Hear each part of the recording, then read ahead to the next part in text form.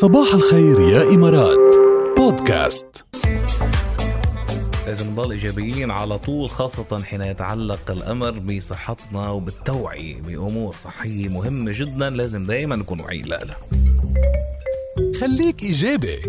يا الله شو بحبه لأكتوبر، قدنا في فعاليات وأحداث وأشياء بتصير بشهر أكتوبر. منها هي إنه شهر أكتوبر للتوعية بسرطان الثدي. ليش وكيف؟ هلأ رح نخبركم.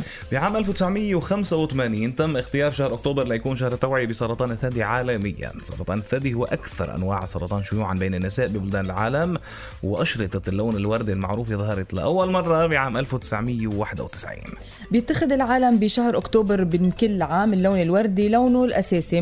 نشوف اللون البينك اخذ بكل المطارح وبكل المجالات. صحيح. بالعام 1985 تم اختيار شهر أكتوبر ليكون شهر التوعية بسرطان الثدي عالميا، وذلك كشراكة بين جمعية السرطان الأمريكية وقسم الصيدلي بشركة إمبريال للصناعات الكيميائية. ودعمت منظمة الصحة العالمية الفكرة وشجعت تطبيقها ببلدان العالم، حتى بدأ بها العمل يعني على مستوى دولي بالعام 2006. منظمة الصحة العالمية تشير إلى أنه هذا الشهر يساعد على زيادة الاهتمام بهذا المرض وتقديم الدعم اللازم للتوعية بخطورته، أو يعني كمان الإبكار. هذه دايما أكثر شغلة بيشددوا عليها، الإبكار بالكشف عنه وعلاجه، فضلا عن تزويد المصابين فيه بالرعاية المخففة لوطئته.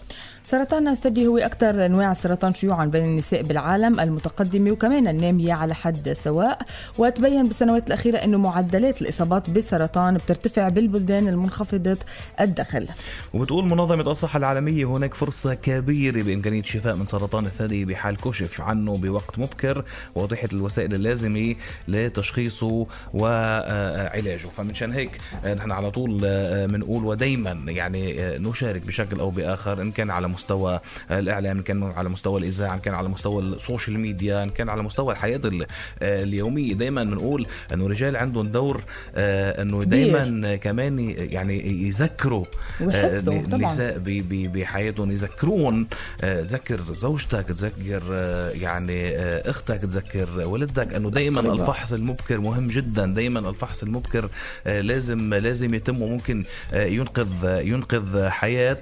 ودائما كلنا معلش نشارك بهذه الفعاليات. وطبعا دولة الإمارات العربية المتحدة دائما وفي كل عام وفي شهر التوعية بسرطان الثدي في أكتوبر الوردي تشارك يعني على المستوى الإعلامي وعلى مستوى الفعاليات وعلى مستوى الجهات المعنية والجهات الرسمية وإلى آخره. وبتعرفي كمان الحملات التي تنظم، القافلة الوردية مثلا كمان بتصير دائما بالإمارات، فعطول نشدد على هذا. ونحن كمان جد دورنا كتير كبير هون، إنه هذا الشهر كله رح نخصص هيك أخبار مهمة عطول نذكر بهذا الموضوع. شو في جديد كمان وفعاليات بهذا الإطار رح نذكركم فيه ونحكي عنه بشكل يومي كمان. طبعا طيلة شهر أكتوبر ودايما كل ما لزم الأمر يعني.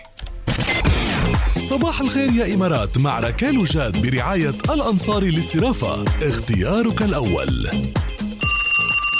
ألو صباح الخير. موضوعنا شجاع اليوم كتير، وبعد في اسمسات كتير. شو أكتر شيء شجاع عملته بحياتك؟ ألو خالد كيفك؟ ألو خالد يا خالد، يسعد صباحك. يا مرحب خالد. بعتنا أهالي حتى بيصبحوا عليكم وحياكم حتى الأجواء ما تتفوت. فخبرنا شو الوضع صوبك والأجواء اللي ما بتتفوت والحالة المدارية اللي اسمها شاهين. شو في شيء تخبرنا عنه؟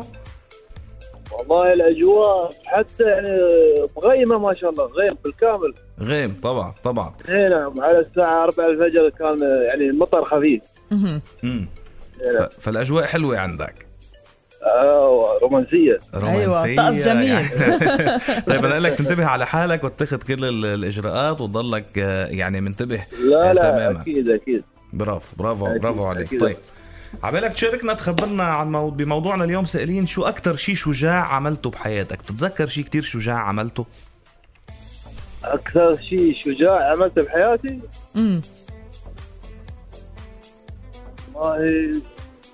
ما في شيء عبالي. يعني شيء بتعتبره شجاع؟ خطرت، عملت شيء مخاطرة؟ مزوج أنت يا خالد؟ أنا أكيد. هيدا أكتر شيء شجاع. في شيء أكتر من هيك؟ هاي بحد ذاتها شجاعة. أيوة صحيح، خطوة شجاعة. إيه طبعا خطوة شجاعة، بس أهم شيء ما تكون ندمت عليها يا خالد. أهم شيء ما تكون ندمت عليها. لا الحمد لله. إيه كتير منيح، نشكر الله. خليكن لبعض لكن يا مرحبا. يا 100 هلا فيك، نورتنا. 100 هلا. يا مرحبا. هيك رح نختم الساعة الفيروزية. نعم، وبنرجع لكم بالساعة الثالثة. صباح الخير يا إمارات، ما تغيروا الموجة، خليكم معنا على طول.